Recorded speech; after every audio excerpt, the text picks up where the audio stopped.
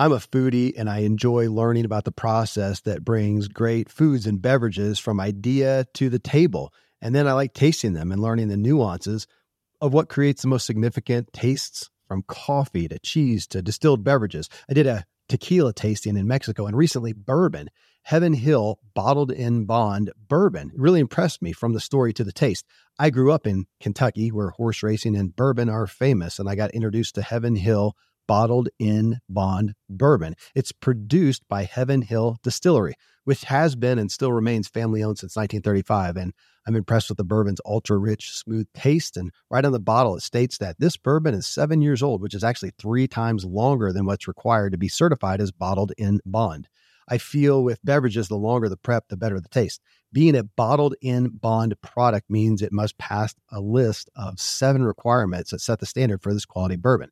So look for it at your local store. Heaven Hill reminds you to think wisely and drink wisely.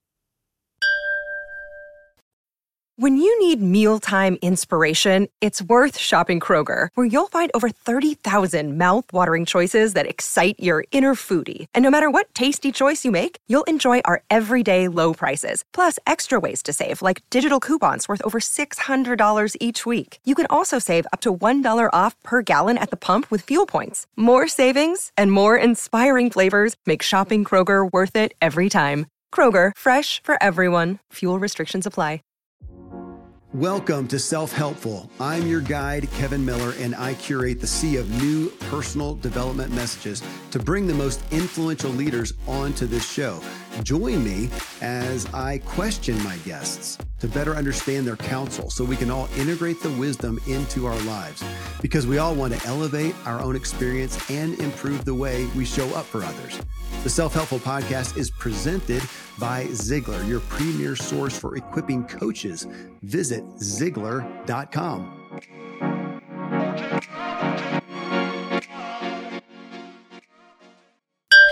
Welcome to the Self-Helpful Podcast, where we bring you the very best in personal development and extract the big ideas, the big takeaways, and the big actions so you can integrate them into your life and have the best experience of this world possible.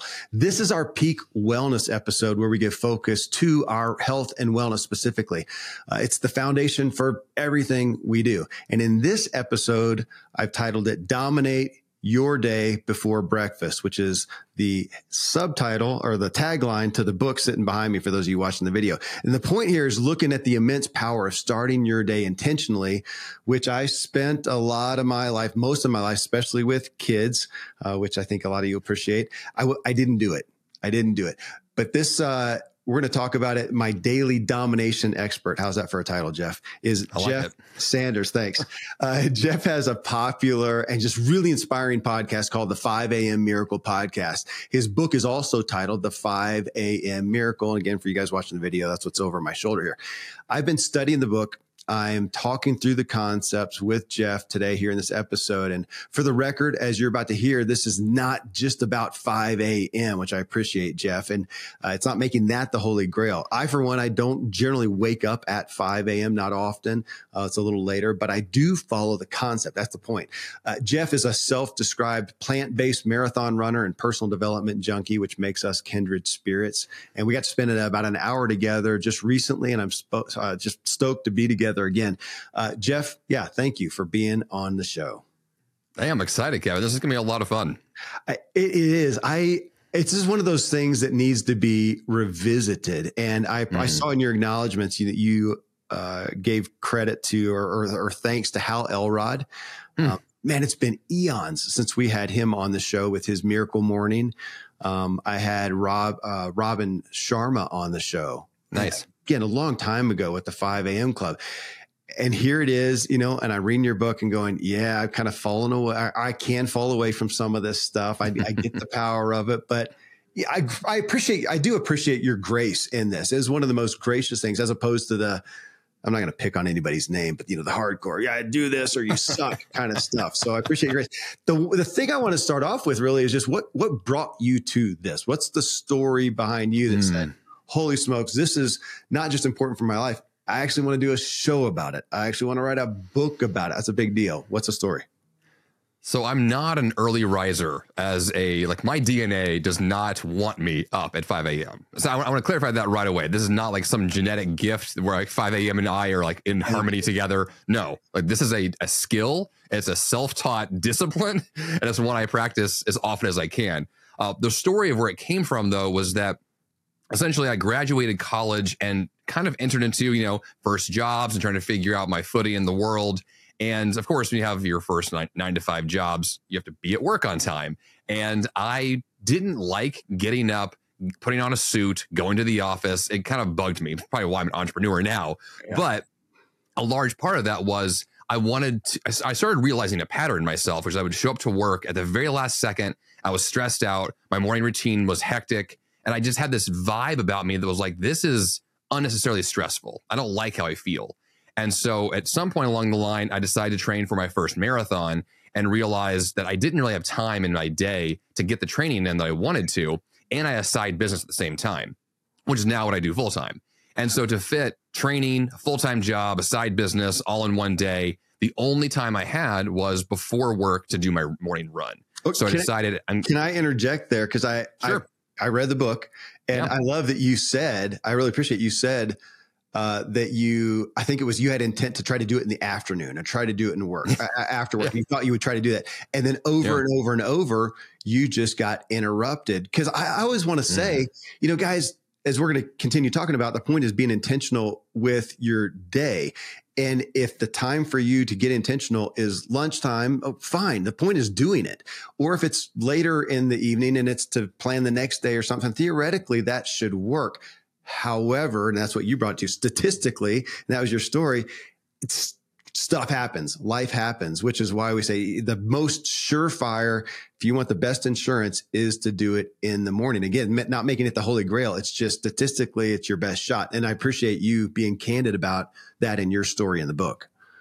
Well, and that's something that's been true for me forever. It's that I know that if something matters to me, it has to happen first thing in the day, which is, the 5 a.m. miracle concept, which I'm sure we can dig into more later. That's really the crux of it is I'm waking up early, not just because I love a good sunrise, which I do, but because I love to get something done that matters to me. And if I'm going to wait until 5 p.m. to do it, something is going to knock me off my schedule. Something's going to come up.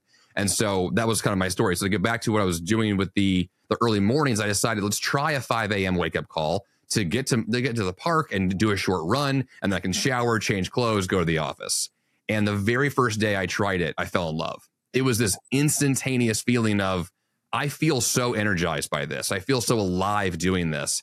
And it took me a few weeks to kind of adjust my sleep schedule and really feel well rested. But once I was going to bed early enough and waking up on time at 5 a.m., my morning runs were amazing. I would get to the office feeling energized. I would have a productive day. Like everything about what I was doing was just such a night and day difference from my previous lifestyle.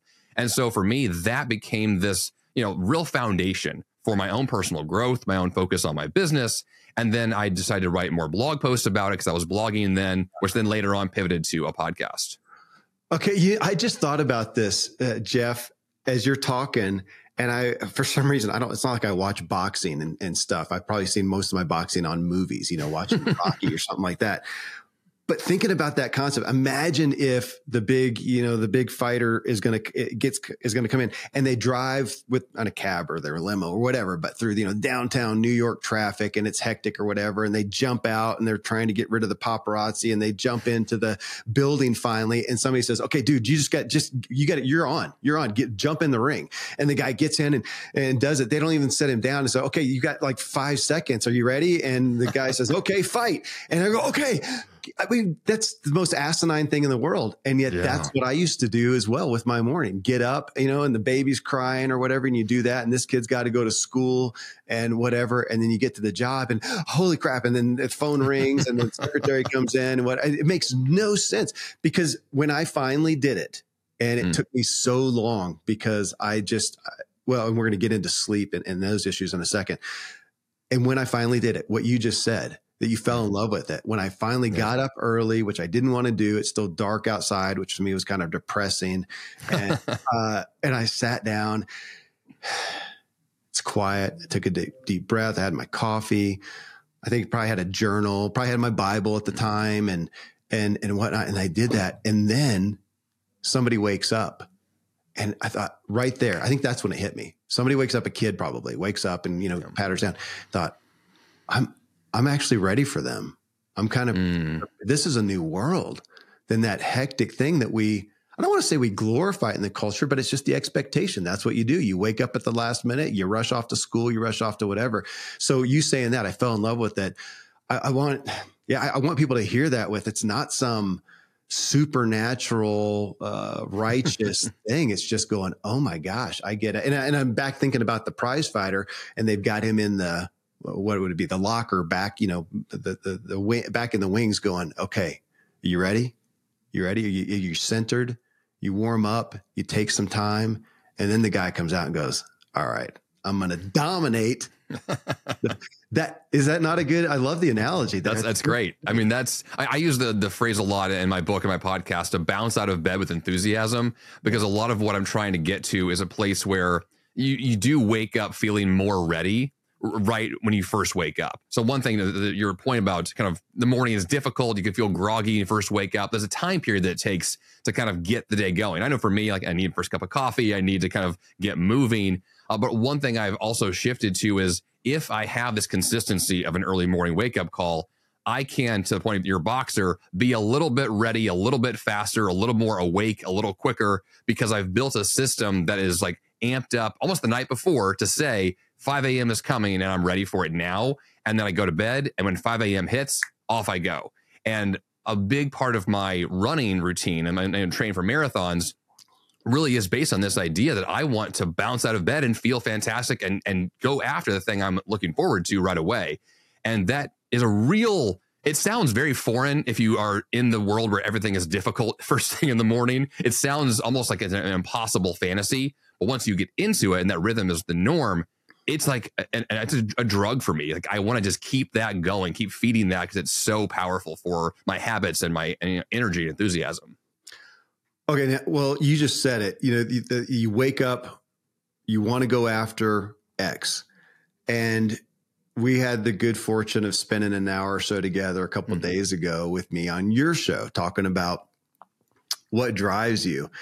That is important. I mean, you also experienced something that you were driven to go after, whether it's work, family, feeling good so you can do X, and that motive underneath was there. So let's unpack that a little bit. You talk about goals a whole lot in your book. Yeah. And I think sometimes we say that and we presuppose that people do have goals. I'm going to address that person who's thinking about this, says, man, it sounds great. But what if they don't have something in their life that they're that excited about? I mean, to get out of bed, and if you're getting out of bed, gosh, I don't want to rip on, kids, but if you're thinking, it's the cranky kids and stuff, we all have that. God bless our kids. But sometimes, we're not looking forward to getting up in the morning and dealing with the morning rush, whether it's a poopy diaper or a sullen teenager or whatever it may be, which I've gone through. A lot of kids still got them at the house. And sometimes it's great. Sometimes it's not what you're looking forward to. And then if you're going off to a job that you do not like, that makes it, hit on the honesty of that. There's got to be something. There's got to be a carrot there that you are saying, yeah, I do want to get up to do X, which for you, I don't know your story, what work you were doing, but it sounds like you keep talking about the marathon, that even maybe more than work, it was something that you were doing in your personal life, a personal interest that maybe was the shining motive at the time. Is that fair? That's 100% true. Really? So I worked a variety of what I was called 9-to-5s that I was never interested in. And, everything from working at a bank to working at a mall to working at a career college. Like I've run the game of just like random odd jobs to pay the bills. All the while, though, my kind of personal life was, how do I push myself forward? How do I run a marathon? Do I start a side business? Do I investigate some new personal curiosity? I was reading a ton of books at the time, watching documentaries, just exploring, what am I passionate about? What am I drawn to? And then how do I fill my life with more of that? And then, my story eventually concludes with, I lost a day job because the company went bankrupt. I was all of a sudden unemployed overnight and then went full-time as an entrepreneur from then on. And which was not kind of fit the career motive. But prior to that, I was doing all the other stuff with, how do I push myself physically, mentally, educationally, like whatever the thing is, let's fill my life with all the things I think that I'm drawn to and explore all of that and then fill my time with those things so that at 5 a.m., I am excited to wake up and go do something. And if I'm not, then that's my mission to go fix that problem. Okay, I want to keep playing here because it's of interest to me because, again, one of these self-help things that we presuppose that somebody has something they're excited to go after. If you don't, who the heck wants to get up at 5 a.m. just to deal with the minutia, the grind, whatever? And we're going to talk about sleep in a second. I don't know if I want to jump there yet, but one of the things that helped me go to sleep earlier and be excited about that was I started reading fiction again. I had a buddy who got me, giving me books. And now literally I'm always looking forward every single night. And this has been for years now because I've got a book that I'm reading and I'm wanting to know what happens in the next chapter and stuff. And it's a motive to go to bed. Okay. But before we jump into sleep, which is super important in this discussion, as you know, looking at the morning, if you have a life and it's not inspiring right now, things are not great. You've got strained relationships. You've got the grind. You've got a job you don't like. You're dealing with things. I'm wondering, I hadn't thought about this till now, Jeff. I wonder about maybe find something to be excited about in the morning. What are you going to get up to do? Because if it's just a dread what's happening in front of you, you might as well stay in bed and get some more snooze. But maybe you talked about working a side gig. Maybe that's when you get up and go, man, I get to work on that idea I've been working at, that side gig, which could get me out of this crappy job. Or writing a book. I know a lot of people who get up in the morning to write a book, something they're excited about, or go for those who do like running, not everybody does, or heck, I don't know if you like gardening or what's that hobby that you enjoy and go, man, that's going to be my special time. Maybe look for something small if you don't have the huge, big, hairy goal out there. I just hadn't thought about that because not everybody has that thing to look forward to right now. Yeah. I mean, I think the idea of choosing something you are excited about and having that be your focus first thing is so crucial. And to your point about it not being a big goal, it doesn't have to be big at all. It could just be anything that you are curious and want to explore more of, because I find that that's what then grows into the bigger goals is you started with something that was small and interesting, and then you explore that more and you go deeper. And that's where all of my projects come from. They start with something very small I want to test out. It's always an experiment. I see what it's like. If I like it, I do more of it. And that's it. And it's very simple in that way. And it's caused me to do 1,000 things I don't want to do to find the few things I do. And that has led to so many breakthroughs. And a lot of it is predicated on the idea that I'm utilizing the hours of my day more intentionally than before and acknowledging like I do have time early in the day. I do have time maybe after work. I can figure out when these blocks of time fit. And then I have more time in my day devoted to things I'm passionate about. And that's what leads to so many amazing breakthroughs. Well, agreed. And it was, I think until you've experienced it, it's hard to, because going back to that, I mean, how many people are, and I want to talk about the power of the intentional day, but I keep thinking about, just the aspects that we're talking about of the struggle with the morning. Most people do have, the reason for the 5 a.m. as opposed to, let me go to that. So I don't have to do the 5 a.m. so much because I have a lifestyle that I can get up later and I can have that time. I don't have pressure. I even do some stuff, kind of get some of the kids off and then come back. I'm self-employed. And then generally I have my time before they get up, but if I don't, I can have it after. So I have the luxury of that. At some point, I'm going to have my intentional time and I'm going to be able to do it. But for those who have kids, they're going off to school and it's a hard stop, or hard start at whatever. What was what is your kind of hard start to the day with, kids or if we look statistically, yours or just statistically, is it, 7:30? That's when, man, boom, you're off. You're in the ring. Whatever that is for most people. I don't know. Yes. So I have 2 young girls. One of them has to leave the house at 7 a.m. So my wife takes her. My other daughter goes to school at 8:30. I take her. And so both my wife and I are awake around 5:45 to 6, and the kids are up at 6:30. And so we've got about a 45-minute window to play with to get ourselves ready. And then we take care of them. They're off to school. Workday begins from there. So my schedule today is quite different than it was when I wrote this book a few years before I had kids. But the principles are all the same. It's still that same idea of the kids definitely have hard starts and a certain block of time that they need. And so as long as I have the bit of me time prep beforehand and then the schedule afterwards that's intentionally set to optimize, it all still works. It's just the pieces of the puzzle move around a little bit differently.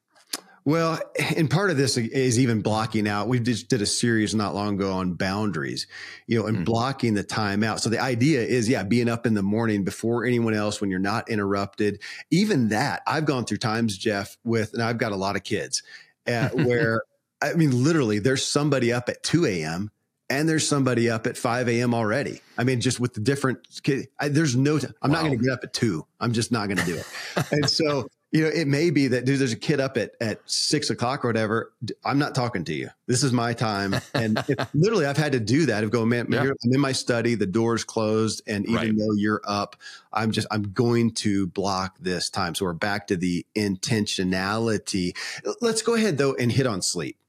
Sure. Because I, again, appreciate you saying, man, sleep is paramount as an athlete, especially. Well, I say that as an athlete, I don't care anything you're doing. Sleeping is paramount, but if you're an athlete, it seems to be, you feel it a little more acutely. If you're work in a creative aspect a lot, that's what hits me, man. I cannot be creative. I can do busy work no matter what, but I can't be creative if I'm not rested. And so let's go to sleep. And I appreciate you saying, man, if it's a late night, being militant and going, it doesn't matter. I'm going to get up at 5 a.m. anyways, and I'll get 4 hours of sleep. It might cancel itself out, eh?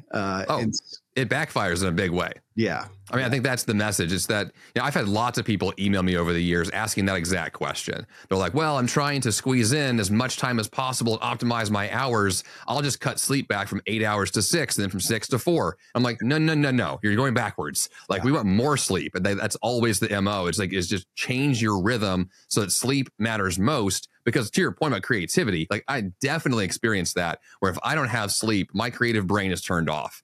And I need not just being well rested, but also being physically fit, having good nutrition, good hydration. All those things feed into more creative energy for me to apply to my work and fixing my problems and whatever I'm working on. And so the sleep component is the foundation for all those things. Like that's where everything starts is, are you going to bed on time? Are you getting quality sleep? Are you getting enough sleep? And if that's true, it's like everything else is easier. Everything else just kind of falls into place because your brain is ready to do the hard work that's necessary. And if you don't have that time, your brain is literally foggy and you're just in a cloud and it's kind of a done deal. And I've been there so many times. I don't want to be there if I can help it, and I can't help it. So I'm going to change my lifestyle to fix it. Okay, well, let's talk about that because that is, you just said it, changing your lifestyle. I just wrote down, you have to reorient your life. And again, I want to say this with grace and compassion not from it's hard for me and I did it, so you should, but I have grace.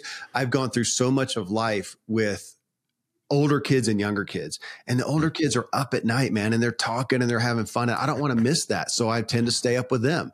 And the little kids are up early and I want to be up for, hugs in the morning and taking care of them. And I struggled with that for a long time and ultimately realized I can't do it all. I've got to have some boundaries. So there's times when I tell older kids, man, I love you guys. I'd love to stay up, but I'm going to go to bed. Otherwise I can't make it. I can't do it all. So there is some of that, would you say, giving up the good for the great. And I've had to reorient and look at my evenings. And a lot of times, man, everybody's ramping up for stuff. It's like 9 o'clock and I'm going, guys, I'm out. Not all the time.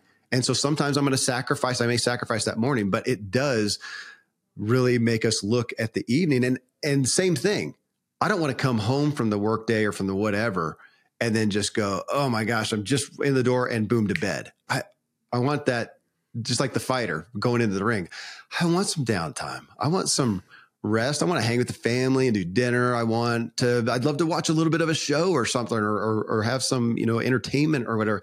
I get that. So I want to have compassion as we talk about this, that it takes some reorienting. And I have to say no to a lot of good things to protect this. I mean, you're talking about a lifestyle. It is a lifestyle design. That's what your book is about. It's, it's labeled 5 a.m. Miracle, but it's about, this is a lifestyle design if you want X. Fair enough?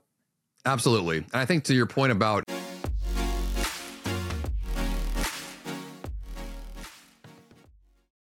most of today, you will be indoors, likely your home or your office. I am as well. Even with my treks out into the woods, I spend a lot of time inside. And we're going to take about 20,000 breaths. According to the EPA, The indoor air is 2 to 5 times more polluted than the outdoor air, sometimes up to 100 times more polluted. At my studio, we have heat being forced through old ducts. I walk on carpet full of years of junk. No idea what's floating in the air that I'm taking constant gulps of. The solution is an air purifier, and Air Doctor is just the best. Air Doctor filters out 99.99% of dangerous contaminants and allergens such as pollen, pet dander, dust mites, mold, bacteria, viruses. They do it so your lungs don't have to. Air Doctor comes with a 30-day money-back guarantee, so if you don't love it, just send it back for a refund minus shipping. Go to airdoctorpro.com and use promo code Kevin, and depending on the model, you'll receive up to 39% off or up to $300 off. Exclusive to podcast customers, you will also receive a free 3-year warranty on any unit, which is an additional $84 value. So to get this special offer, go to airdoctorpro.com. Use promo code Kevin. airdoctorpro.com, promo code Kevin. Thankfully, the days of building a business website, then having this massive endeavor to integrate an online store are gone. Today, Shopify has fixed all that. I had one business where we actually built the entire website on Shopify's platform. So whether you're just starting out or you're selling $1 million of product already, Shopify is just the industry leader. It works the same for physical products or online and digital, and Shopify is just hands down the best out there. Most importantly, Shopify helps you turn browsers into buyers with the internet's best converting checkout. It's 36% better on average compared to other leading commerce platforms. Getting people to buy is not that hard, at least to the buying point, but getting them to actually give their payment info is, and Shopify is king in that department. They also have top tier customer service, which I think is critical. You can sign up for a $1 per month trial period at shopify.com/Kevin. That's all lowercase. Go to shopify.com/Kevin to grow your business no matter what stage you're in. Shopify.com/Kevin.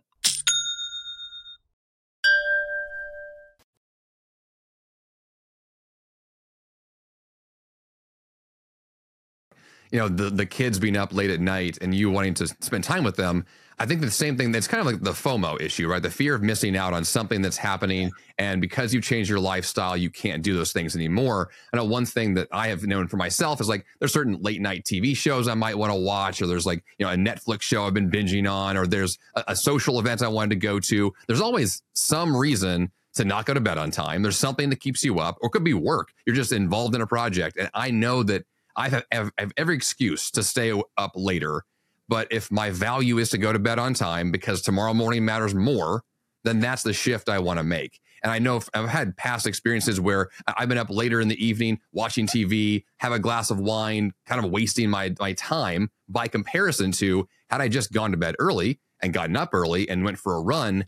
That same, like, let's say 2-hour block of time in the evening that's no longer being wasted. I'm now sleeping. I get that back in the morning that I'm now optimizing. And it's the same 24-hour period of time. You're just going to move these pieces of the puzzle around to get more value out of what you care about. And the more that I see that in my own life, literally every day, the more it just reinforces like how true this is and can be true for any lifestyle. You just move these pieces around to fit you better, and it works.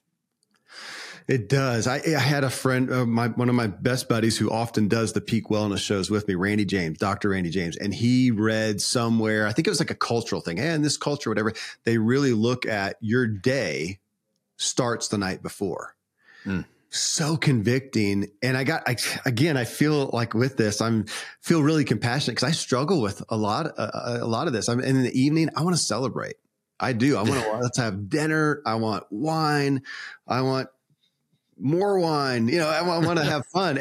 I want to do it every evening. I want to celebrate life. And there's some aspect of going, life's too short not to. So I'm going to celebrate usually most times, but then I'm also thinking, this is my prep for tomorrow. This is my prep for my show with Jeff, which is 9 a.m. my time, not super early, but it's kind of the beginning of the day.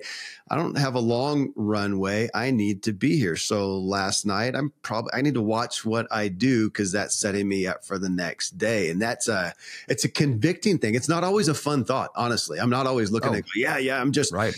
I'm getting ready for the next day. I'm not one of those gung-ho people. I got to budget. It's kind of like budgeting. I probably shouldn't spend that money now because I need that here. I probably shouldn't spend that or, do that right now because of the next day. And so I'm not always thrilled about all this, but it comes back to, I do have a goal. I do have something I want tomorrow. And now we're into the intentionality of it, which, as you know, and I appreciate you saying kind of at the beginning of your book, you're saying this isn't some innovative thing. You've taken a compilation. I like that. You said I've taken a compilation. I feel like that's what my show is. So it is to some degree. None of this is new stuff. It's, Solomon, there's nothing new under the sun. But we need to be told, and we need to be reminded, we need it brought into this day and age and today's struggles and challenges, which are different and evolving, whatnot. And you're saying, we come back to it. The point is being intentional about that. If you knew you could do it, you could theoretically do it in the evening. If you could set aside and you had the lifestyle and whatever, you could sit down at 7 or 8 or go, okay, I'm going to plan out my day. And kind of like getting ready to get in the ring. And in the morning, you kind of pop up and you go, I already planned this, man. I could jump in the ring. That's theoretically possible. If that works for somebody, God bless you. Anything's better than nothing. And the point is doing it. But now coming back to being intentional. Now I still have to focus on that, Jeff. Even during that time in the morning, I can spend it in a meditative aspect, looking out at the scenery in my forest and whatnot, which is great. I still can do it and not really think through my day intentionally.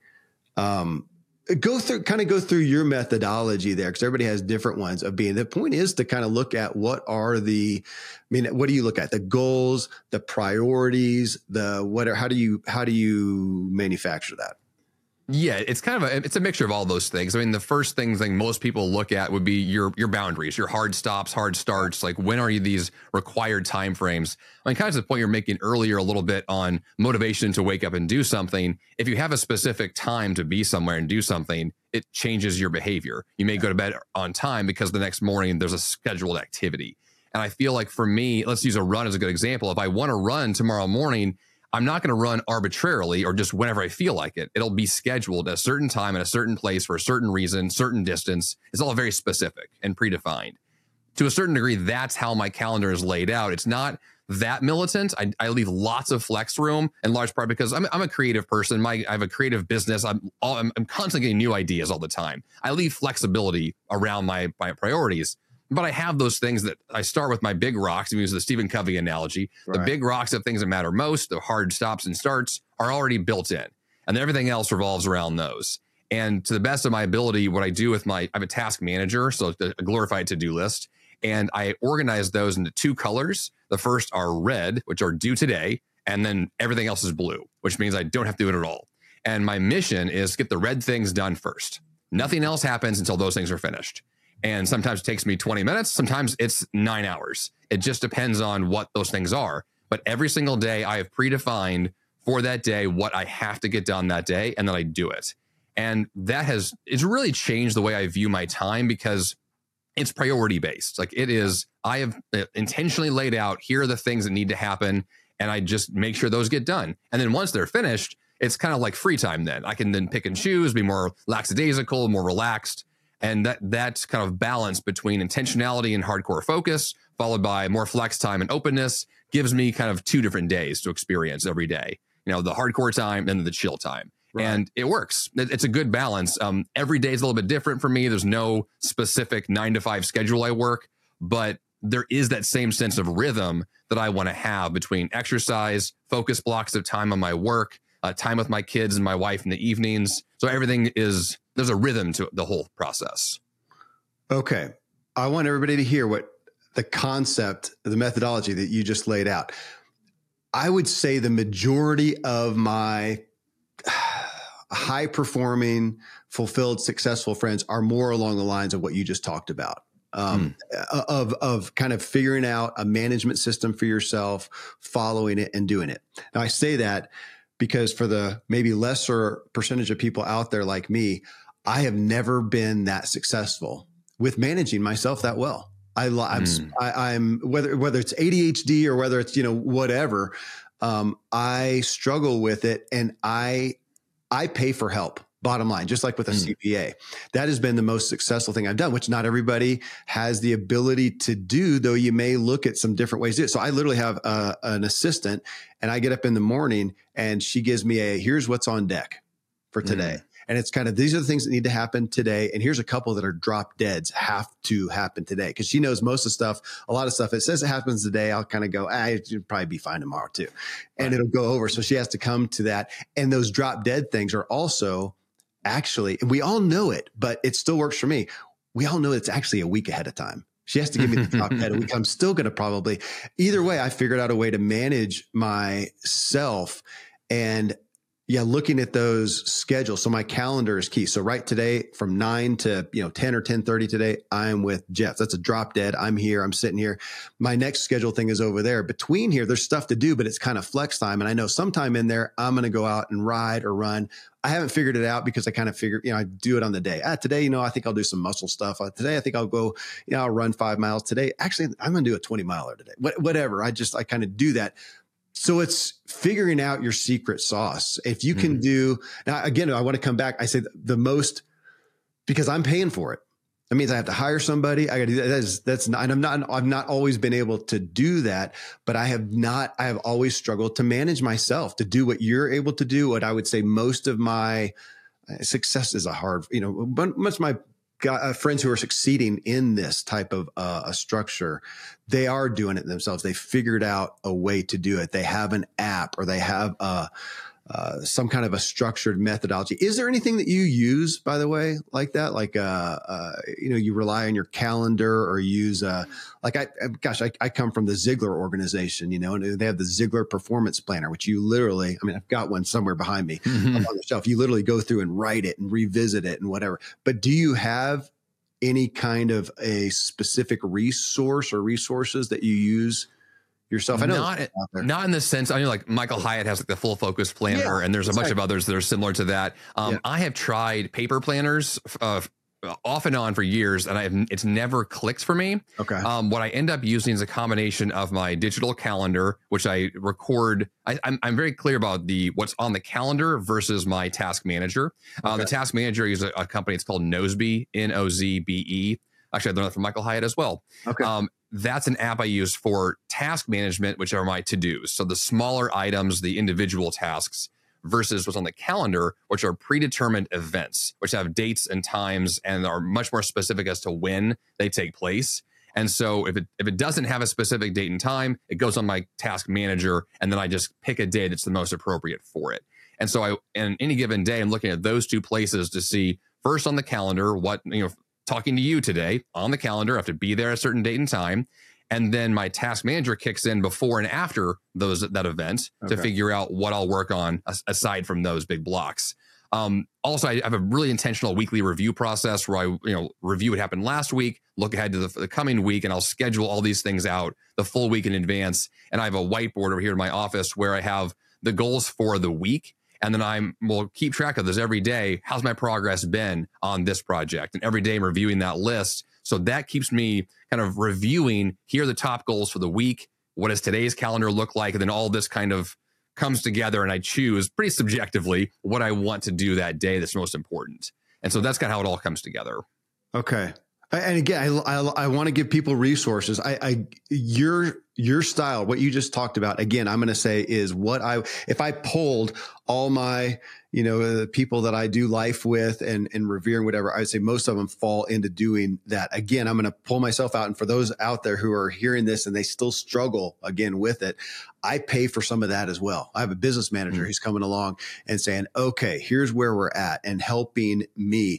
And again, there's a cost to that. Some people can afford that. Some people may have to, but having grace that some are having struggles to do this. Now, I do rely on my calendar a lot. Now, personal stuff I go on and put there. Here's a kid's thing. I don't have a butler. I don't have somebody managing my personal life like that. So I'm still doing that kind of stuff. And I do work on a lot of to-do lists. Sometimes my morning is just sitting down going, oh my God, okay, here's what's on deck from my, assistant. That's business stuff for the most part. She doesn't participate a whole lot in the personal. Here's the personal stuff, and kind of just doing a brain dump. And I'm just on using Apple, what do I use? Text editor or whatever, just the kind of notes, and going, okay, kind of a brain dump. Here's what I'm looking at today. And sometimes just that alone is so good to get it out of my head. Get it out of my head. And that's not super organized or whatever, but to get it out of my head and then figure out, what am I doing? Yeah. What are those? You mentioned Covey. and he's the 4 quadrants, right? Urgent, Yes. important, whatever. Yes. Yeah.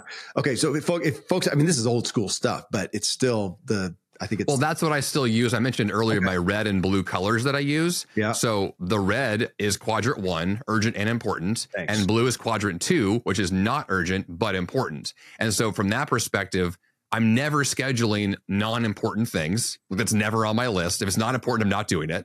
And then the second thing is, of those things that are important, which ones are urgent and due now, and which ones do I have more flex time on? And that really is I've used those filters for over a decade now. Covey's work is like deeply integrated into what I do because it's just so rock solid in terms of being able to quickly analyze, here's all the mess of my life. Now let me pluck out the few things that mean something and do that. And that kind of filtering is really powerful. So, I mean, not coming back, but just to talk about this. I mean, we're still talking, but I mean, we're talking about the power first off of having some time to think through your day. Kind of like going back to my fighter analogy, before you get out of the car in the middle of New York City and just jump in the ring to fight, is some time to just consider, okay, what am I doing? Am I ready for this? To center yourself. Anybody can do that right now. Day one, whether it's at 4 a.m. or 8 a.m. or 12, whatever you can do. We can do that. Now, though, we're talking about, and it may take that time for you to say, okay, I need to do an audit. What am I doing? I mean, this is big medicine here. What am I doing? What's happening with my life? Getting intentional and going back to what you just talked about. So Stephen Covey, if you put in Stephen Covey quadrants, I don't know, what would they search for? Yeah, 4 quadrants. I think that's what it's called. Okay, you'll find, I mean, this is 20 years old, more than that, maybe. I think it's been the 80s. I think it's like 40. It's a long time ago. Yeah. Okay. I still don't realize how old I am. Okay. See, but go find it. I mean, that's still the classic. I mean, it's brilliant. Yeah. I don't think we're ever going to eclipse that concept there, and to look at your life, which causes an audit. And you may find out, oh my gosh, I'm spending so much time doing something that is not that important. Which I would tell everybody. Matter of fact, I was talking about boundaries. No, this is a series we're just finishing up. Go listen to my folks. Let's see. This is, what would it be? It would be, it's the fourth part in the series I did on boundaries with Terry Cole. And it's my kind of wrap up and we talk about some of this, about looking at your life and deciding, what are your boundaries in essence? It's such a great thing to do in order to come into this intentional morning aspect. So it may take you just taking that time. That may be your first thing to do, folks, is take this time. Then you sit down, and we're talking about a life audit. I want to go through your 4 commitments. That's right at the beginning of the book. I think chapter 1. Can I read those real quick? Go for it. Yeah. And have you unpack a little bit. Sure. So you get these 4 commitments. I will have an intentional and written plan for my day every day. I mean, that right there is one of those pithy little things to say that will put you in the what? I'm going to make it up. All statistics. Top 1%. Thank you. I was going to say 0.001. 85% of all statistics are made up on the spot. So it's going to be very, very few people. I mean, it's one of those stupid, pithy little, I will have an intentional and written plan for my day every day. And everybody goes, yeah, right, whatever. And then we go, how many of those? And I mean that on the weekends too. This is where people really get mad at me. Like this is I'm very hardcore at that first one. Like it is the drop dead requirement for me every single day. Holidays, vacations, off time. I don't have off time. Like my life is my life, regardless of what I'm doing. So the idea of a written plan to me is like the foundation for how I choose my time. And if that's in place, and it can be 30 seconds to even like write down, like today's goal is just sit on the beach. I don't care. But like, if that is what it is, then just commit to that and go get the most of it. But like that to me it's an absolute game changer. Okay, I appreciate you saying sit on the beach, because that's what I was going to follow it up with. Sometimes now, as we talked about this the other day on your show about drive, that I'm still driven, but sometimes it's driven to sit on the beach. Don't do it. So I'll have sometimes on the Saturday or maybe a Sunday especially, where it's Kevin, do nothing. No productivity today. Yes. Do not do anything. As I'm sitting around twiddling my thumbs going, oh my gosh, what am I going to do? And, but I know I need that. So thank you for saying, okay, I got it. Number 2, I will consistently implement healthy habits for optimal energy and enthusiasm.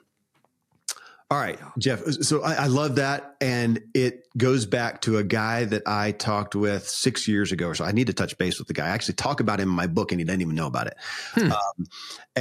Joshua Spodek is his name. And he talked about SIDCHA, this thing he kind of coined, self-imposed, daily, challenging, healthy activity. Anybody can look it up. Jeff Spodek, he's like an astrophysicist or something, and SIDCHA. And the point was that I'm going to read yours again. I will consistently implement healthy habits for optimal energy and enthusiasm, and just the mental aspect of doing these things that you do not have to do, which is really your talk. The aspect of getting up at 5 a.m. or whatever and being intentional, I think about, that'll help me with my day.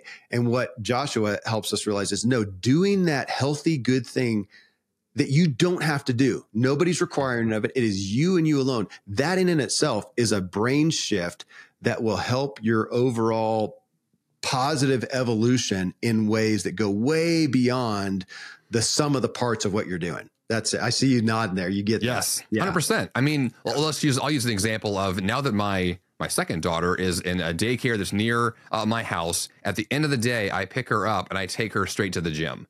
And she has a little daycare area that they watch her while I lift weights and use the sauna. And it's a non-optional component for me. It's a required part of my day to go to the gym. I may or may not run in the day, but I always take my daughter to the gym. In part because she gets free daycare for me, but also because I get that intentional 1 hour to commit to a kind of recovery. Because for me, it's at the end of my workday, so it's a really nice, cap to the day. Say now I get to lift some weights, hang on the sauna, really kind of decompress, and that healthy, intentional decision. Yeah. It has just so many positive effects. My evening routine is then very chill. I sleep better because of it, and the next morning I'm ready to rock and roll again. And it's amazing what intentional healthy habits can do for you. I called out when you just read there, the energy and enthusiasm components. Yeah. I have viewed for years that energy is the foundation for all of this work that I do. Because without energy, I'm just kind of going through the motions in a really blasé way. Like I need that sense of like, I'm a rocket ship today. Let's go.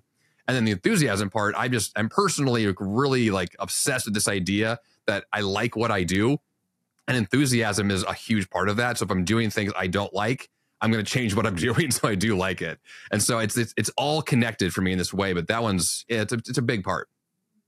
It reminds me of the concept. I realized this with some of my kids, especially my older kids. As you get kids who kind of become of age, become self-aware, and they start to be insecure and whatever. And I realized, gosh, they need to do something that makes them feel proud of themselves, make them feel good. That's what I hear you talking about. And Joshua Spodek's aspect with SIDCHA, it's kind of that too, of realizing, man, when I do these things, I feel good about myself. Some people struggle with the word proud. Tom Ziegler said self-approving, whatever it is, but that you feel good about yourself, that may be you go into the gym afterwards. The biggest benefit is just, you doing that healthy habit is worth more for your psyche, self-confidence, self-image, whatever, than the actual muscle that you may gain is the concept there. I love that. Thanks for pulling that out. Okay. Number 3, I will choose short-term objectives that help me achieve my life's grandest goals. I want to hit on that. I feel like we talked about that a little bit before, that it's so important. I see people, it feels more and more. I don't know if it says something about the culture right now, but I feel like the culture at large has a harder time being motivated by these long-term goals. Mm-hmm. Which I get now, and I'm 52. I'm at a different, I'm at a certain stage of life. I am very motivated, especially health and wellness wise, by who I want to be when I'm 90, which I want to be 90 or whatever. Right. And I want to be there, and I want to be there and capable. That is a big motive for what I do today. I don't know how much percentage I would say, Jeff, but because I also want to look and feel a certain way right now. And that's there too. But man, I do have that long term. But I find more and more people they're just not. We were talking about some marketing stuff for a guy's buddy's business, and he was talking about some long-term stuff. And I said, I just don't know if people are going to be compelled by that. We need to look at today. So you saying that, I will choose short-term objectives that help me achieve my life's grandest goal. So knowing kind of some of the big term goals, that's the only way you know what direction you're going. But Right. talk about that for a second when you're saying, okay, so maybe, long term, do you want to be healthy when you're older? Yeah, but that may not motivate you to not eat cheesecake at midnight. So come back to saying, okay, what's a more short term, probably goal that's going to hit the motivation for now? How do you look at that? So I think the best way that I tend to frame this would be, let's use the health angle of life first. Most people would agree, like, I want to be healthy, like that, very generically, very vaguely seems to be true. Exactly. Yeah. But it's too vague to act on. You can't do anything with that statement. It means nothing. Right. And so because it means nothing, you do nothing. And so we have to have something that anchors us into action. And so for me, if I were to say I value health, I value, eating the right foods and moving my body. Okay, well, so let's take that and apply a specific short-term goal, like training for a marathon that's on the calendar. There's a certain day, a certain location, a certain distance. I'm going to anchor my short-term next few months of my life in that direction. And by doing so, I not only have the bucket list goal of a marathon checked off, but then I'll also be very much on the path to that big, vaguer health goal in general. And so my whole life is those short-term little blips that add up to this grander thing we can look back on when you're 90 and say, here are all the things I did to achieve these bucket list goals, but they were always a short-term focus. It was never this sense of like, I'm going to go build a castle. It's like, I'm going to lay a brick. Like that's the next action to take. To the example of turning 90, my grandfather just turned 90 this summer, and he is still living independently. He's healthy. He walks every day. Like, he's a shining example for me of like, if I have his genetics, which I think that I do, I've got something working for me, but like, I want to also be intentional about providing the foundation to get there. Okay. I'm sitting here. This is terrible. I'm doing, searching the web while we talk because I want to pull this thing up. There we go. Hold on. It's not showing up. It's a Netflix. Okay. So folks, Netflix, if you go there right now, there is, if you have an account, I just saw it yesterday, Jeff, and it's just because you talked about your grandfather, it's a Blue Zones show documentary. Oh, yeah. So Dan Buettner, it's called, I'm not pulling it up now. It's called Live 100 Years or something like that is the title. Mm-hmm. But it's going into so there's just a resource, folks. If you have Netflix, you can go now watch Dan Buettner. I've been talking about him for years. Never asked him to be on the show because I've just never made the effort to, but I want to get him here at some point, but talking about the Blue Zones and ended up being your grandfather. So there's a resource, but I want to go back to your short-term goals. And I brought Zig up a lot, which I generally do, but Zig Ziglar, he went through a time period of being overweight, and he looked at a short-term goal, and he coined it the BAM, block and a mailbox. The first day he went out and he walked a block and walked back.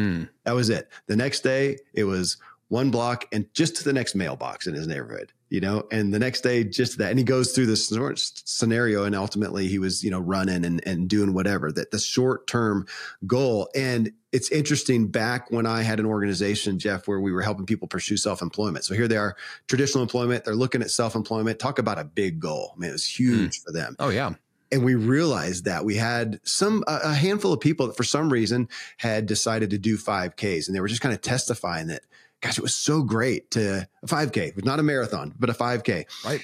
And to go out there and to do it and to train a little bit, to walk, to run, do what they could. And they did their first 5K and they walked half of it, and kind of jogged that, but they did it. And then they did the next one, and you realize, that at the beginning stages, man, your progress is huge. And they even cut 5 minutes off or 10 minutes off. And those little wins were so helpful. Again, this was new to me. It was so helpful in them feeling like they now have confidence to go after this big goal. And it opened up this concept that you have in the book for me that I had not really realized from that standpoint. So just great point. That's point number 3. Number 4, I will track my progress, make necessary adjustments, and hold myself accountable. And in the book, you say, okay, that's kind of 3 things, but they're in one. So I will track my progress, just unpack that a little bit for us.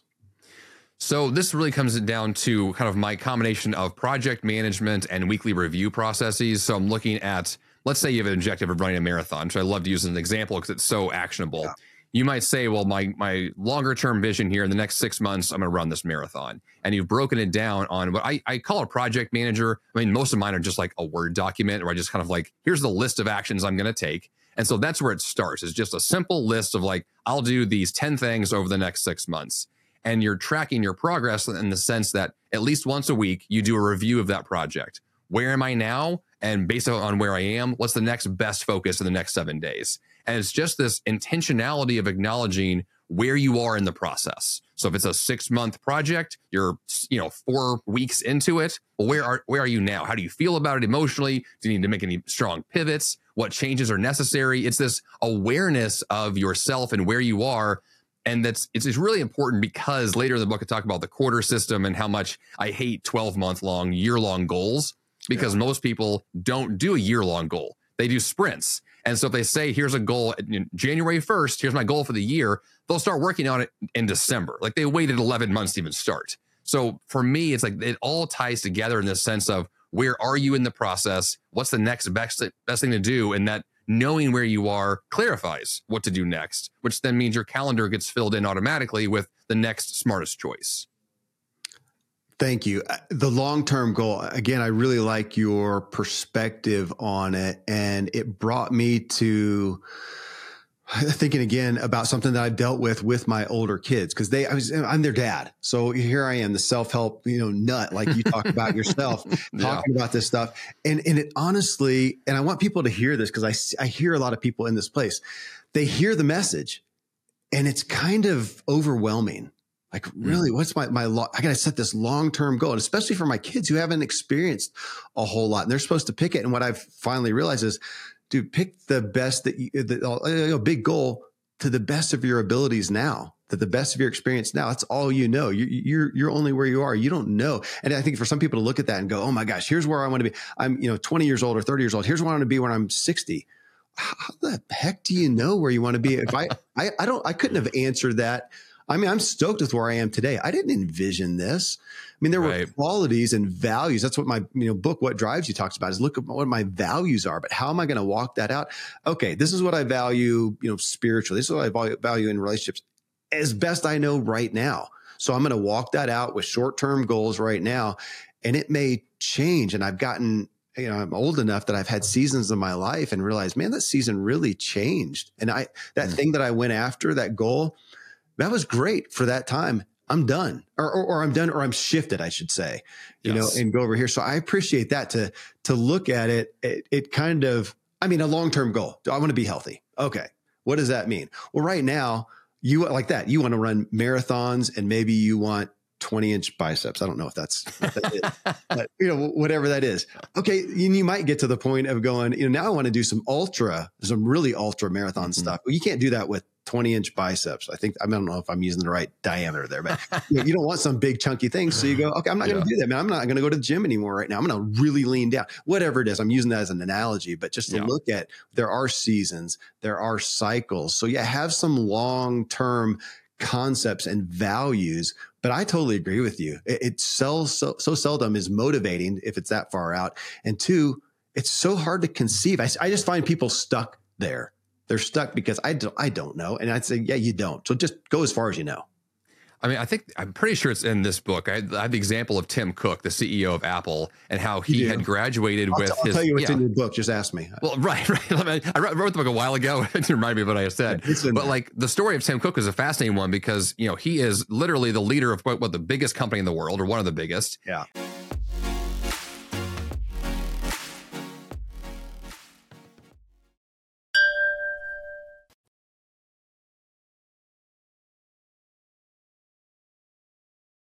But he didn't plan it. And when he was asked to create a 25-year plan when he finished his MBA, and then 25 years later, he went back to talk with the dean, and they asked him about his plan, like how accurate was your vision of your life when you were a student?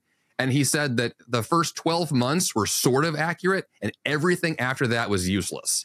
And it just really made me think, like, here's a guy at the top of the mountain in the business world, and he didn't plan any of this nonsense. He just got there through all the ins and outs and craziness of life, but it wasn't a long-term plan that made it work. And it's just, I don't see anybody actually doing that in real life. I see them with vague visions, but then they get more specific in the short term, and that's what ultimately leads them to wherever they end up. Okay, I love that. It's interesting. It'd be so interesting to look at his. I'm going to make an assumption just to prove the point. I bet though that within that 25-year goal that he had to set out, that there were some values that did stay true. That there were some values that he says, okay, but the methodologies he's chose. That's what I've realized. I mean, my values, knowing my values, is what kept me going in generally the right direction, even though the methodologies change so much. I wish I had understood that more and given myself grace, because we get into that going, here's where I want to go, here's the value, and I need to achieve it this way. This is how Bob did it, so this is how I'm going to do it. Maybe give yourself some grace for trying this, trying that, but knowing the values are out there. Well, and even to that point, it's like people have asked me before, well, Jeff, how do I, build a podcast like you have, or write a book, or give these speeches? And I would look back at my own career, even I'm talking about right now. If I was starting over today, I wouldn't do the same things I did 10 years ago. It's not the same world we live in. I can't apply the same principles or use the same technology or whatever the thing is. It's not the same. So the path is always changing, even if you don't want it to. It is on its own. Agreed. Thank you for pointing that out. All right. Something that I wanted to hit here, because you and I talked about it a couple of days ago, is you're talking about, I think it's in chapter 2. It's like one of the subchapters or something.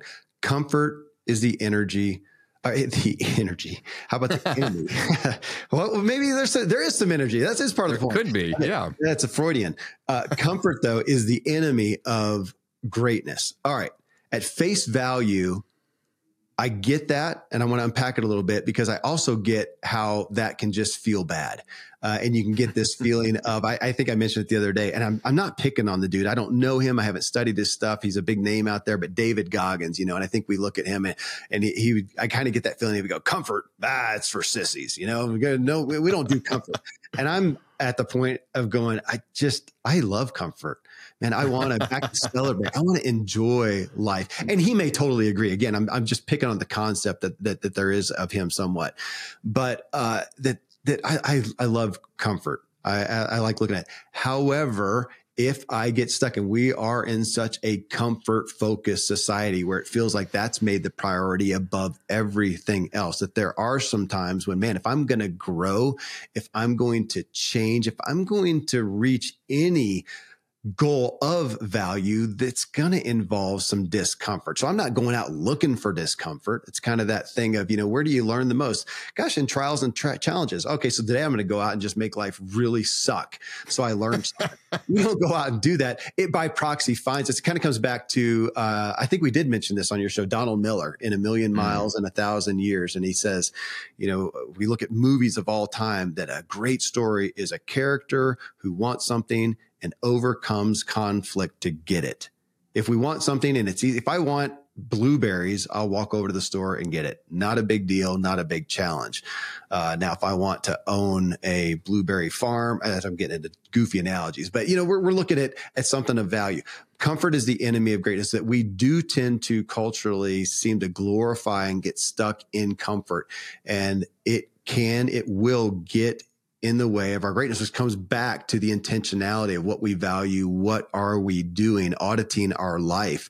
And I just, when, again, you brought me back to that of going, where am I allowing comfort to get in the way of greatness? And then really even question, Jeff, this is what I came to, I think it was yesterday, and looking at your book, of thinking, why am I seeking comfort so much? If I am really that focused on looking for comfort, it may be because I'm doing some things that I shouldn't be doing. I'm not having boundaries. I'm not in a healthy place. And it brought me back there. And that's kind of what, for whatever reason, I got to, I love comfort. I want a little bit every day. But why, if I'm really seeking it, am I escaping? What am I escaping from? So I don't know if I have a question in there. It's just, thank you for bringing me to that. Is that fair? I mean, there's a lot here that I still like. I'm really glad that I wrote it, but I also know that I've evolved personally, kind of to your point about like, I love comfort. It's like, I do too. And I've never been anti-comfort, but it's an interesting balance between how much comfort I'm seeking versus, the growth that I'm pursuing. And there's that healthy balance of those two that kind of evolve over time. John Acuff? Yeah. Yeah. Yes, I have his new book is literally in a stack. Yes. Right here. So I just interviewed him for his new book recently. Did you really? Okay. I've got it lined up and I mean, he lives here in Nashville. I've known John for a long time. And one thing I was asking him about was this similar idea of comfort. And he was talking about how, he lives in a world. He's always on the road. He's traveling, he's speaking, he's working. And he was saying, he's like, I don't even know what's on Netflix right now. I couldn't even tell you what shows are popular. I don't know. And I don't care. And he was saying that because he's got to a point where he's more excited about what he's doing than he is about any level of comfort he gets from a TV show or a couch or whatever might view as comfort. And so for him, it's to that point of comfort is not bad. It's just so uninteresting now because there's so many other things he'd rather be doing. And I feel like there's such an interesting angle of what are you drawn to? And to your point about if you're drawn to comfort all the time, it may just be an addiction and a bad habit that has to be kicked in order to pivot your focus onto something that's drawing you in a healthy and positive direction. Mm-hmm. And to the point of David Goggins, I've read all of his books and his content. He is crazy and super intense, and he hates comfort. He has a life story that makes him very antagonistic towards it. But I draw from all these sources, right? People who are anti-comfort, those who are pro, and it's always that, where am I and how do I want to get the best out of my time? And I bring in the best of all that. And it's never a question of, do I just want to reject comfort and fight all the time or just going to give up and lay around? It's always a balance of what feeds my soul next to push me forward where I want to go. Okay. Thank you. I appreciate that because as I talked about, on your show, there's some of my own drive I'm trying to shift. I'm not going to call it towards comfort necessarily, but to a degree of like we talked about on Sundays, sometimes I'm going, okay, the thing that I feel would be best, the best goal is don't do anything productive, Kevin. I love my work. I love what I do. I love my family. I love my health and wellness pursuits. I am so eager to go out, jump on my mountain bike and go do a trail and do it hard and look for a PR. That also gets to be an addiction. I actually had a health coach one time. She said, you're intense. You're doing too much and you're not recovering and you've got to slow down. And so there's some aspects there of, and I get David Goggins, but at some point, dude, you got to recover. And I do, I'll come back to different personality styles and whatever, but I love celebration. Last night, I tried to take Wednesdays as my long work day and a time of solitude to kind of get away from the family. Mm-hmm. So my wife takes care of the kids, whatever. I was literally here at my office till about 10:30.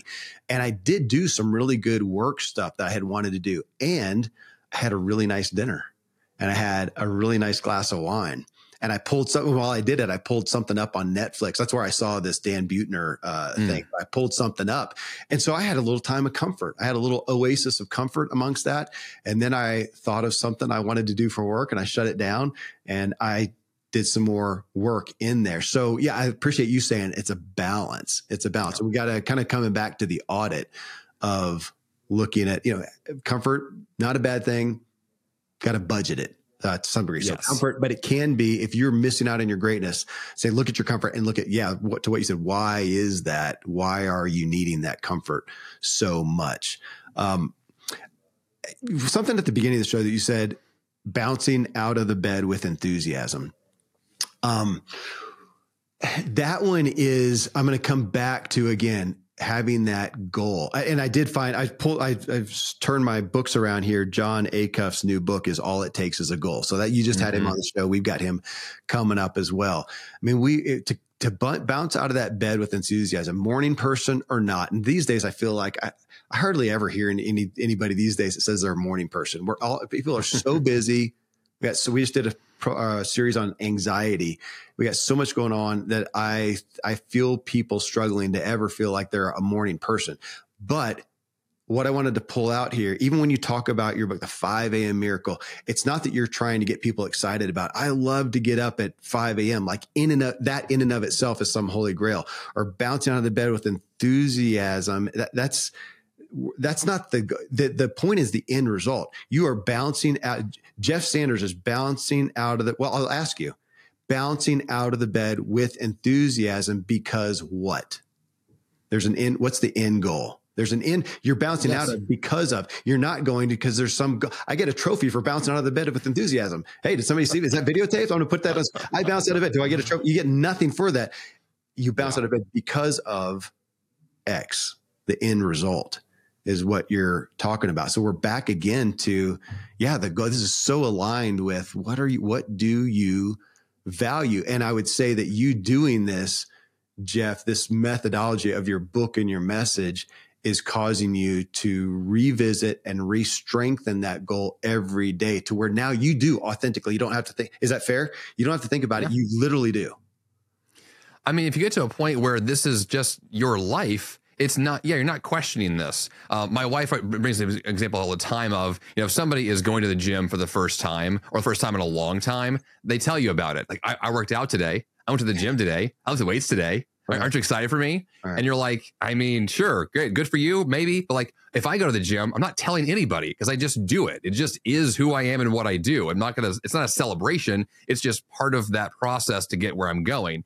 The balancing it out with enthusiasm to me is just a side effect of I'm choosing to focus on the things that bring about the best in me. And this is one thing that happens to come along with it. And it just adds to that whole spectrum of I'm doing this right now. It's working. And if I don't feel that, if I wake up and I'm just exhausted, upset, don't want to do life today, I made a mistake somewhere. Something happened. I got myself too worked up, too stressed out. I have the wrong focus, wrong job, like whatever the thing is, like I'm doing something that needs to be corrected. And so it's always to me a good test of, is my life like in a good place right now? This is a good season or is it not? And what can I do to correct it if it's not?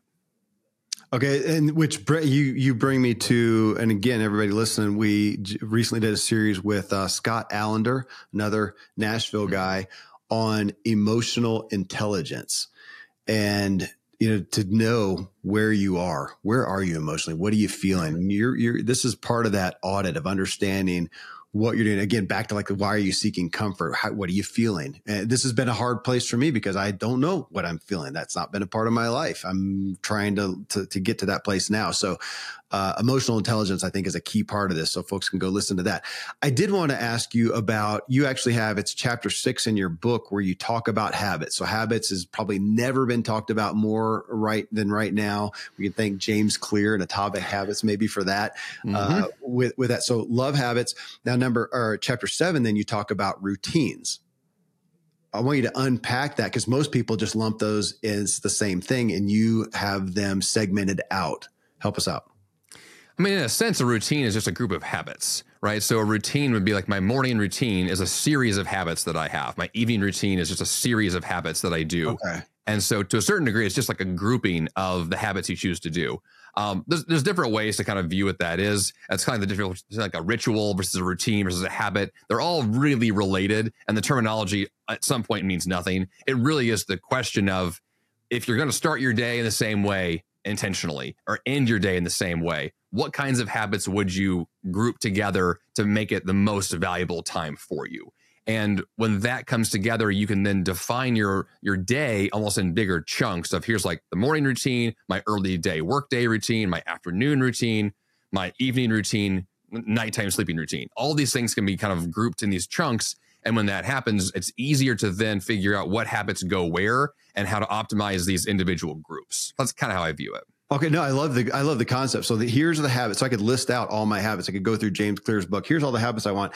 Now, how do I do them? How do I walk them out? How do I list them out and put them into a routine that that's sustainable, which honestly brings me to my kind of anchoring point. Yeah. Thank you. I know. Yes. I love that you talk about that. I don't even know where it is in the book, but you talk somewhere about, I don't know I think you use the word sustainable, but that was the concept of saying, okay, so if everybody hears us, they go, and they've been just doing the life is happening to them, waking up in the morning and going from the, city street to the ring, and to use my analogy, without that in between. And they go, okay, tomorrow I'm waking up at 5 a.m. and they haven't been waking up till whenever, 7, and then just running. That you're saying, whoa. I appreciate you do that because I expected to go, okay, so tomorrow, guys, you hear this message, tomorrow, 5 a.m., and you never go from again. And instead, you're like, whoa, I'll let you say why. You're like, whoa, hold on. I mean, sustainability is the whole point, right? A habit means nothing if you can't do it long term. And the goal of being healthy when you're 90 means nothing if you burn yourself out when you're 32. And I use that age as an example because I burned myself out when I was 32. Okay. And I wound up in the hospital and I had this whole series of panic attacks. I mean, I've got this entire health history of doing too much, of being the guy who pushed too hard, of teaching productivity and then doing productivity so much that it almost killed me. Like, I know this very acutely. And to be sustainable means that you're choosing a lifestyle. And the point of a lifestyle means how you live every day, ongoing, so that you can still do this a year from now, 10 years from now, 50 years from now. And if it's not sustainable, then you have to acknowledge that this is a short-term burst. I'll do these habits for a short time for this very specific reason, but then I'm going to pivot to something that's more sustainable and healthy for me long-term. And it's just, I think to that degree, it's an awareness piece of where you are and what these habits mean to you, and being very aware that pushing the boundaries cannot be the norm. Okay, so play with that. So if somebody's, generally waking up at, 7 o'clock, and then just boom, the alarm goes off and it's run, get the kids here, whatever, get to work or whatever. And now we're saying 5 a.m. that you may say, okay, maybe just get up 15 minutes earlier and give yourself, is that what you're, yeah? Yeah. So when I recommend people to shift their sleeping patterns, there's 2 options I usually give, kind of the nuclear option. So do 5 a.m. tomorrow morning, no matter what, or the much slower, more sustainable, transition period of kind of getting there over time. Earlier this summer, I went on an international trip and had a big, jet lag experience on both directions. And it reminded me very acutely of what it means to shift your patterns in a very dramatic way very quickly, and the shock to the system that you feel when you do that. And it's painful. It hurts. You feel it. It messes with all your systems, your digestion, your sleep, everything gets messed up, because you've just dramatically changed your life. For some people, they actually respond best to that. It's more the militant kind of perspective. I want to just get the solution tomorrow morning. That's it. Mm-hmm. Most people cannot continue that. They'll do it tomorrow morning, but by day 2, they've already quit. It's not going to work. Yes. And so you're looking for the solution that in 6 months from now, you're still doing this.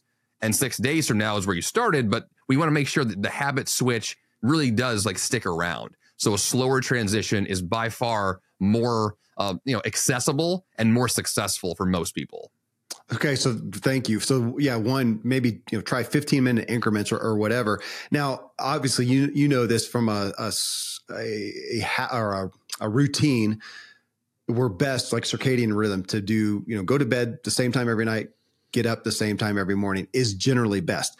But again, I want to give grace for that. And if you're listening to this and going, oh my gosh, and it would work for you to say, you know what, twice a week right now, I'm going to get up at 5 a.m. and have the full time, but it's only going to be twice a week. Awesome, man. It's a start. Yeah. I mean, to look back and go, this week I did it twice or once. I mean, whatever. We're just giving some grace for this. Another thing I wanted to hit though, Jeff, was if somebody does this, this like with workout routines, and we know this from the New Year's resolution type stuff. Okay, this is what I'm going to do. And we start off with a bang, and maybe it is great and you do enjoy it. Inevitably, what I find out with something new is you are going to, and the big term is lose momentum. Something's going to happen and it's going to interrupt it, and you're going to fall. I see so many people, and that's the end of the story. Boom. Yeah, I did it. It was great, but then life happened and they don't. And this is kind of the, getting knocked down and getting back up type thing, man. I want everybody listening. If this is a new thing, just put it on the calendar, or not on the calendar. Don't say when it's going to happen. Put it out there and go, I'm going to lose momentum.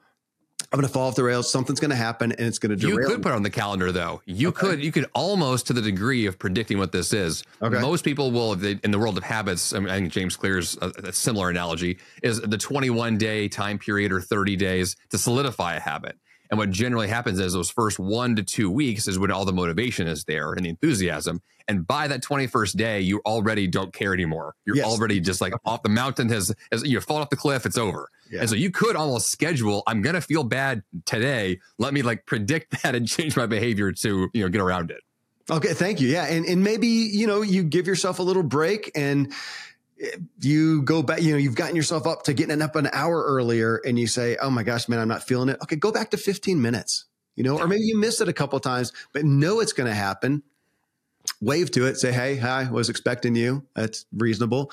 and deal with it and then get past it and get back into it and allow yourself some grace there. Yeah. Again, it burdens me when I see people, they're so excited. I think sometimes it scares me now when I see somebody, they're starting something new and they're really excited. I'm going, oh man, like the more excited you are, the more likely you are that this is going to come to an end. So can I just tell you, okay, I'm glad you're excited. That's going to end. Just like what you said, you might as well just put it count. It's going to end, and let that happen. That's part of the process. Get back into it. Do what you got to do. Have a little grace. Get back into it, and you can get to a point. Then, if you'll persevere through that with some grace and compassion for yourself, and persevere, you can get to a point where you're on it for life. I'm there. I'm somebody who wasn't doing it. Now I am in it for life. There are seasons. And again, you're so gracious with this in your book, Jeff. There are seasons when you may go through a time period. My gosh, if you had a kid that had an illness in the hospital, whatever, it would turn your life upside down. And you may not have this time that you're talking about as a sacred piece of your life. You may not have that for a week, for a month. But you're going to come back to it. You've tasted it. You know it. No different than if you went to a different country and ate total junk because that's what's available, whatever. At some point, you're going to come home and get back to, okay, that's, or the holidays, whatever, but you're going to come back to it. So the longer you do it, it will grow that muscle. In essence, we can call it muscle memory. Well, on that same example, I just had kind of a brutal sinus infection for the last 3 weeks. And I had some really good habits before I got sick. And then the habits were destroyed, and then I had to rebuild. And I feel like that pattern for me of like systematically saying, here's my default norm that's healthy and good.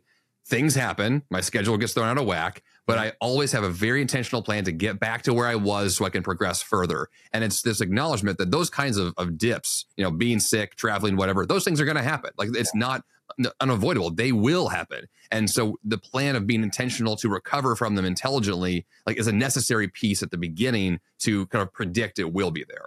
Okay. Man, this has just been fun. It's inspiring. I needed to revisit this, and I love talking through it. I love kind of hitting some of the challenges and obstacles that I know people face with this and try to help them get through that. Again, your book is so gracious. And folks, so it's Jeff Sanders. Again, the book is The 5 a.m. Miracle. You can go get that on Amazon or wherever. That's the one I've been studying. Well, it's behind me on my book, and you can see it's kind of crinkled, man. I've been writing in it and folding pages down and whatnot. The podcast is the 5 a.m. Miracle Podcast, which honestly is a great one.